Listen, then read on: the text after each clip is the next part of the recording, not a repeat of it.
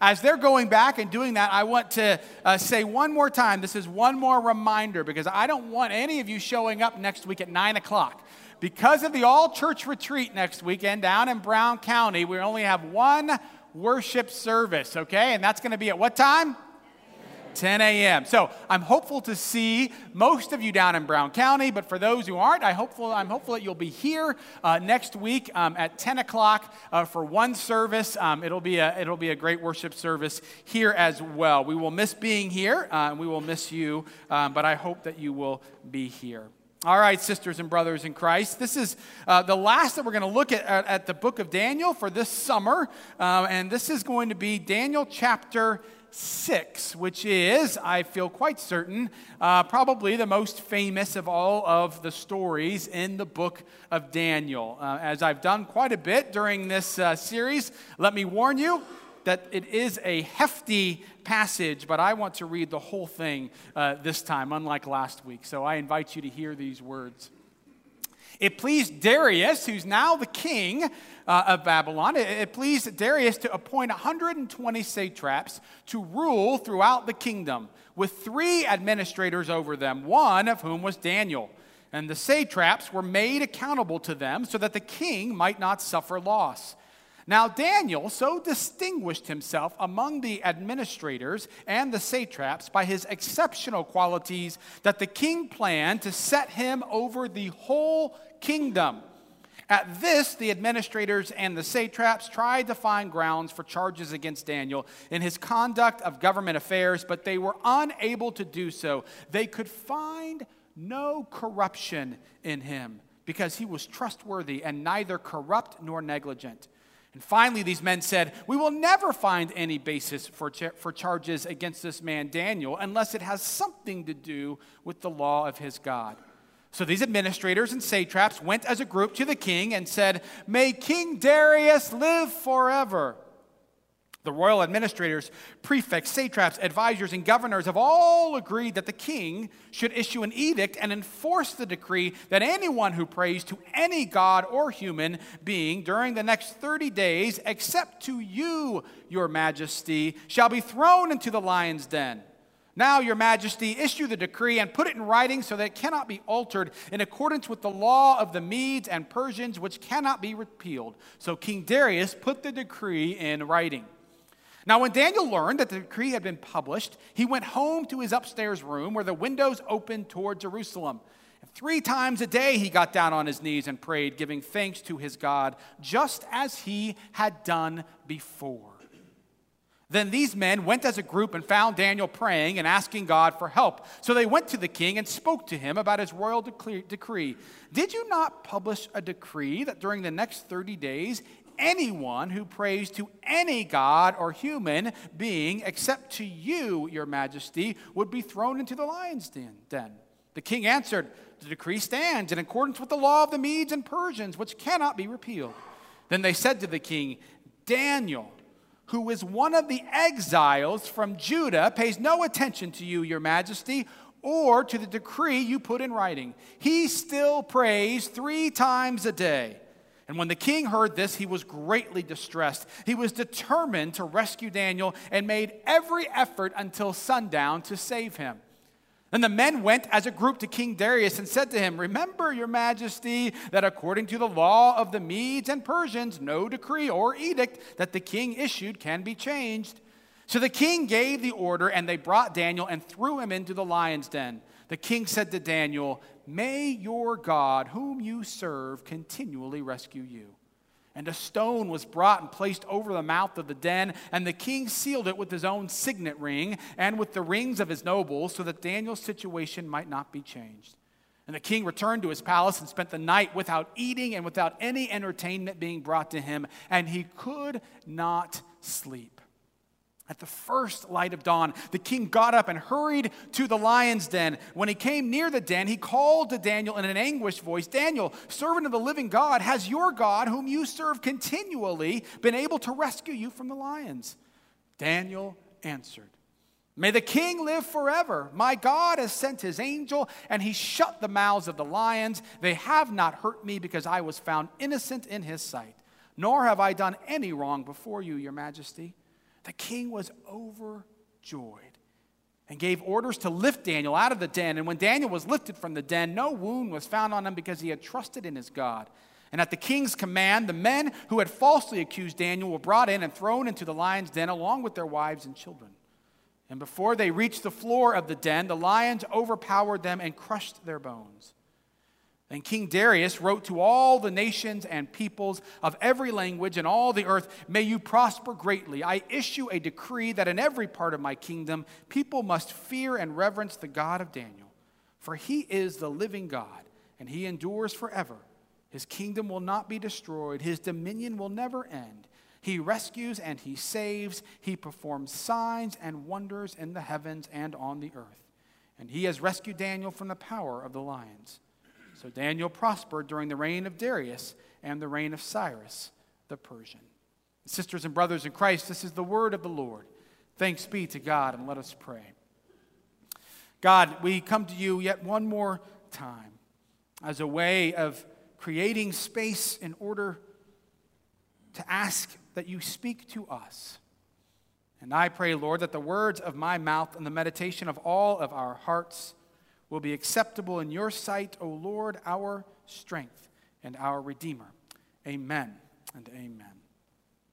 So like I said, my guess is this is the most well-known passage in all of Daniel, and many of us, not all of us, we didn't all grow up in church, but many of us probably learned this in Sunday school. One of the things, though, that you may not have learned or may not have known, maybe you do, is that Daniel was not really a young person whenever this happened. We've kind of been tracing Daniel's life, so maybe this makes more sense to you. But Daniel, by this time, is in his 80s or 90s, and that always kind of surprises me. I was wondering about why it surprised me so much, and then I looked and I saw this kind of this children's book, and you see Daniel there. Now, he may be using a lot of oil of Olay or plastic surgery of some sort, but he does not look 80 or 90 years old to me in this particular picture. And now you may say, well, what's the big deal about that? Well, I actually think it's kind of a big deal because one of the things that I think is critical for us to always remember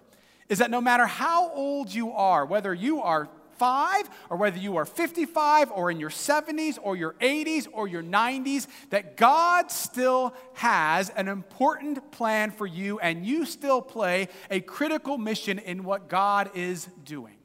One of the things I love about ZPC, I love the young people we have, but one of the things I really love are the older saints that we have here. I was thinking about this here in about a week and a half or so, or a week or so. I'm going to go to Brazil for a week in order to see what the Lord is doing there. We partner with a lot of churches down there, and I'm going with Steve Wright. Now, Steve, he's not in his 80s or 90s, but he's not 20 either, and so Steve is retired. This will be his 5th time to go, and he is going with me. And I was thinking about this because the other day I was kind of complaining to my wife about the fact that, we're going to be flying all night long. It's going to be like 24 hours or more, and we have like 2 or 3 layovers. It's going to be brutal. And then all of a sudden, I saw Steve.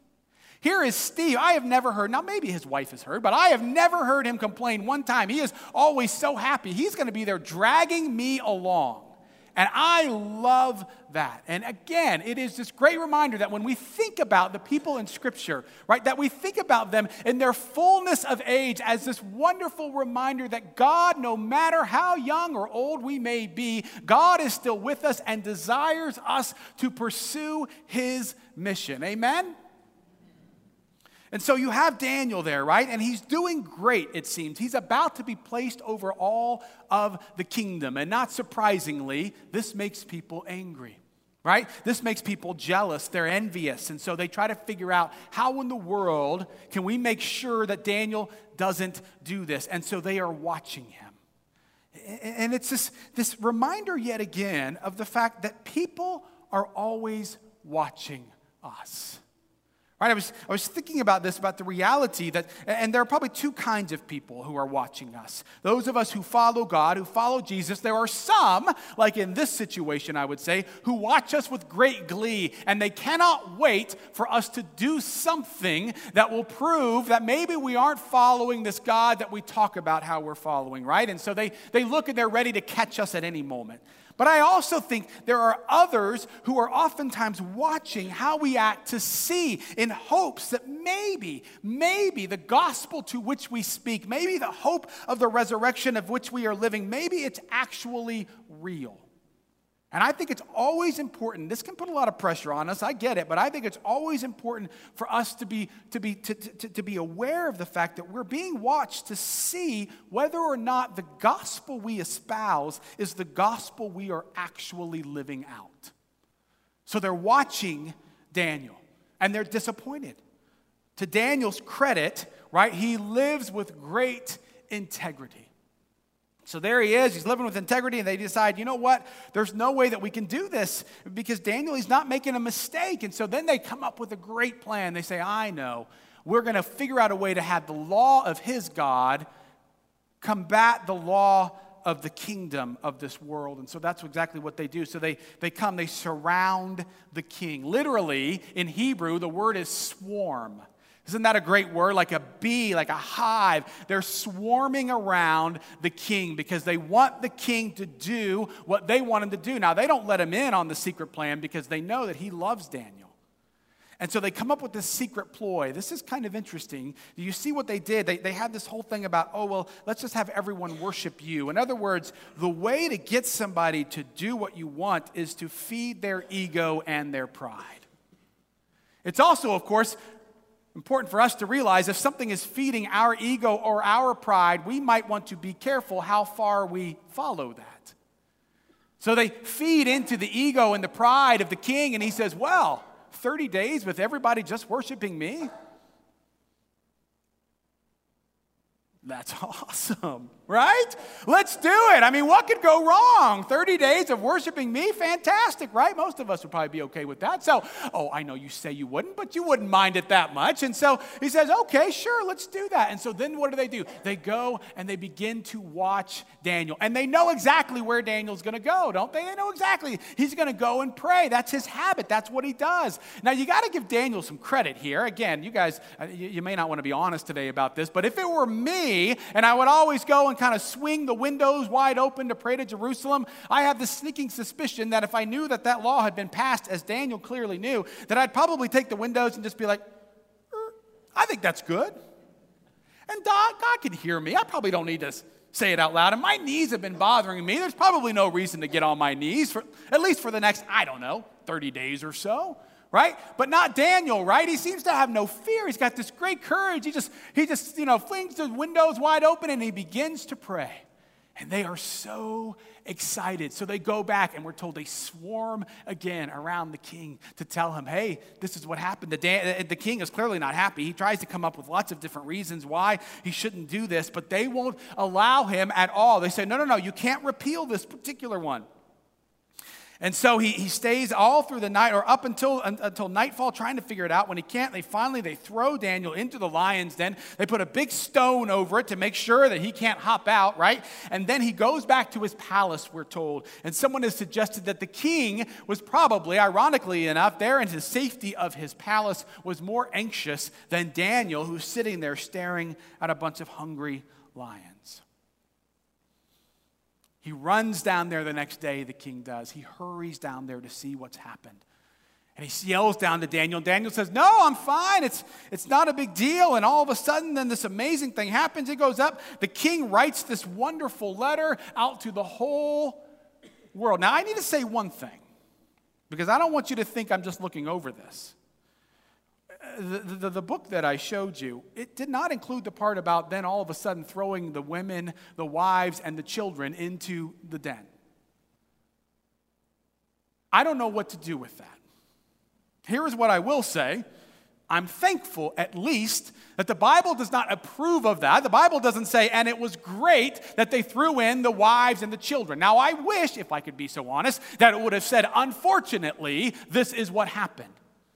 But what it does, I guess in one sense, is it shows the brutality of this particular empire and what they will do in order to further their own kingdom. And so we have the weight of that, and then we have the letter that the king then sends out to everyone, to the whole world, saying that the God of Daniel is the God who saves. It is a pretty intriguing story. And one of the things is I'm kind of been thinking about it this week and reading on it. One of the interesting things about this particular passage that is a little bit hard to swallow is the reality that Daniel is going to let nothing, not a law, not the fear of his own death, not a bunch of hungry lions, not a bunch of people who are jealous and envious. He is not going to let anything get in the way of his worshiping God. Now, the reason why I say that's kind of significant is it's a wee bit sobering because, quite honestly, we oftentimes come up with a lot of fairly flimsy reasons to not worship God. Either to not come in here and worship God, or to not pray someplace and worship God, or to not read our scripture in worship of God. I don't want to make any of us overly defensive, so I'll just tell a story that a pastor told. Not this one, another pastor. And he was just commenting on the reality that one time he had these parents who came in and they said, sorry, we weren't here last Sunday, but the problem is that, our child got invited to a birthday party on Sunday morning, and so we were forced to be there. And the pastor said in his commentary, he didn't actually say this to them, I don't think, is, really, you were forced? There was no way that you could have given a gift some other time or just not gone? Now, I don't want us to become overly defensive about this, okay? So let me start off by saying this, is I think that we all too often can become very legalistic about these kinds of things, right? I was talking not long ago to a couple of ZPCers, a man and wife, and they were saying that one of their parents were on vacation, or when they were on vacation, their parent called them and said, hey, where did you go to church today? Right, while they were on vacation. And so all they did was they felt kind of guilty, like we have to go on vacation, even when we have to go to church, even when we're on vacation. Can we not take a break? It's this kind of sense of guilt, right? And I want you to know that oftentimes when I'm on vacation, I don't go to church. Okay? I spend the whole time just in prayer. Just kidding. And I can remember growing up when we were in elementary school in the Seattle area. I can remember on Wednesday nights, quarterly, on Wednesday nights, they would have a skating party for all the school. I may have shared this before. And because we had Wednesday night church service, I could never go to that skating party. And I want you to know, I'm still angry about that. I got to go one time at the time of my life, and I could never go back because my parents said, no, we have Wednesday night service. So I understand that. I don't want you to feel guilty. And I know that some of you feel guilty like when you don't come to worship. I know. How do I know? Because when I see you, either here or out at the grocery store, the first thing you say to me is, well, I know we haven't seen you in a while, but we have this, and this. And I want to say, look, I'm not God, right? And when I see you, the first thing I think about is not, well, I haven't seen you, right? It's usually like the second or third thing that I think about. And so... right, so I want to stay away from that legalism. That was a legalism that I grew up in. I want to get away from that. But I also want to be very honest in saying we let some pretty flimsy things get in the way of us either coming to worship or of us spending time in prayer or spending time in the scripture or worshiping in some other way. We have a lot of flimsy excuses at times. Let's just be honest about that. And so as I was thinking about that, it was just like this sense of looking at Daniel and saying, wow, Daniel would let nothing. He was going to be killed. And he was still like, I'm still going to worship God. I think that was one of the things that was so powerful when Marilyn Boris was here 2 weekends ago, and when she was talking about our Christians, our brothers and sisters in the Middle East. I mean, here you have these brothers and sisters in the Middle East, and after worship at a lunch, she was showing pictures, I think that's when it was, and pictures in the Middle East, Syria and Iraq, and in a couple of the pictures, as you looked on a Sunday morning, a picture was taken from outside the church, and there was an armed guard there, and the armed guard was there in order to keep terrorists from coming in and bombing or shooting up their worship service, and yet they still went into worship. I mean, does that strike anybody? Fine, it just struck me. You guys are so glad that you actually came today, aren't you? Right? Or the story that she told during a worship service about communion and about how there was that church that hadn't had communion in 2 years because they wanted to have a pastor there. And when they finally had a pastor there, those in the congregation, some of them began to weep as they began to do communion, and others had their cameras out and were taking pictures because they did not want to forget that moment. And I think, man, how many times do I trot down and just do communion with nary a thought about it? And it's this incredible reminder that so often it is those without power and without freedom who have something to teach those of us who have all the freedom and the power of the world to do whatever we would like. It is a sobering reminder of that.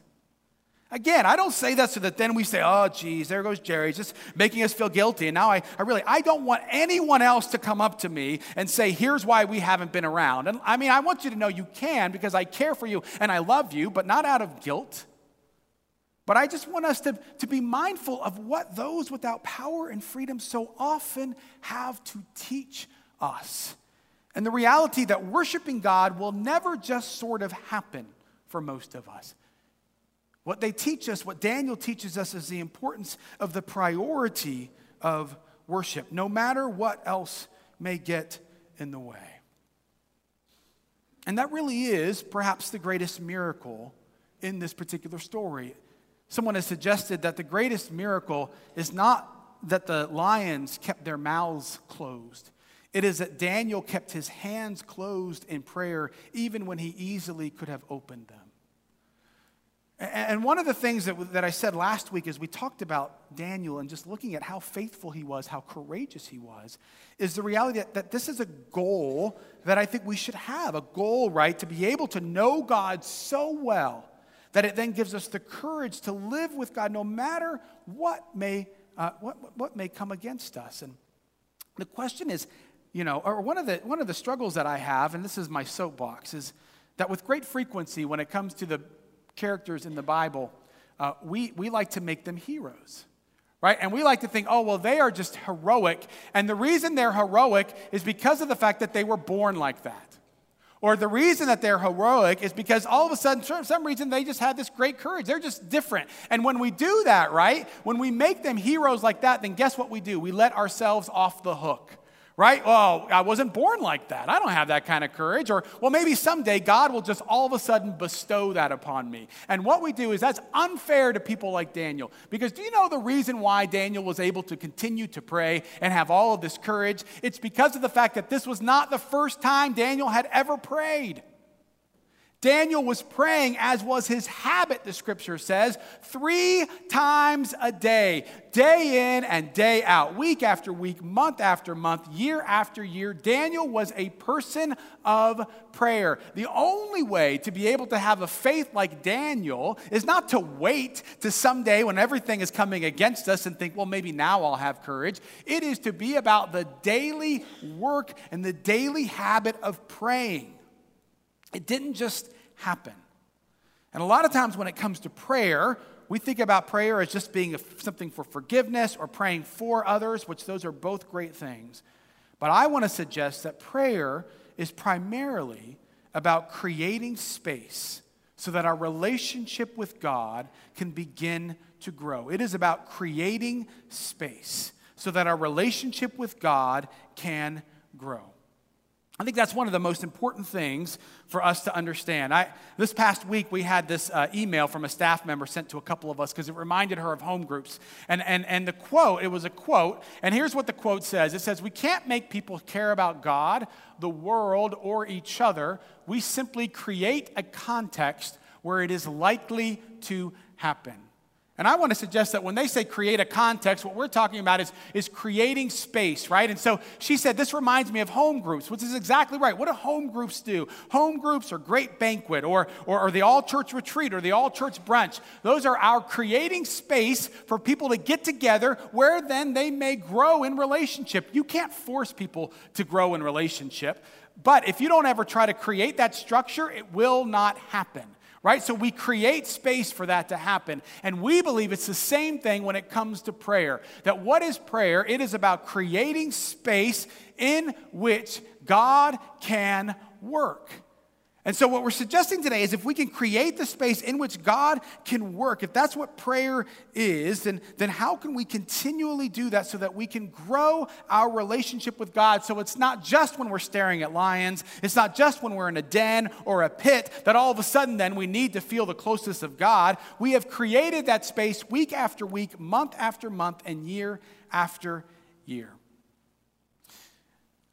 This week I got together with one of the people from the prayer team. I said this a few weeks ago, that during VBS we had a prayer team who were praying for a lot of different, for all of the kids and all the volunteers. And one of the things that they said that they wanted to do was they wanted to created a prayer box, like a little mailbox, if you will, where kids could put in their prayers. And you never know for sure whether or not any kids are actually going to do that or not, right? We have no idea if they're going to do that, but they decided they wanted to create space to see, well, will our kids actually put something in there? And so they created that space, and they did, right? Kids were writing things, and it was great. This week, the member from the prayer team, the reason why she came in is because she had all these prayer requests and she didn't know what to do with them. She didn't want to throw them away, and so she gave them to me. So that then I had to feel the guilt if I threw them away, right? And so she gave them to me, and so we had a chance, actually. Both of us just sat there and we kind of read through them.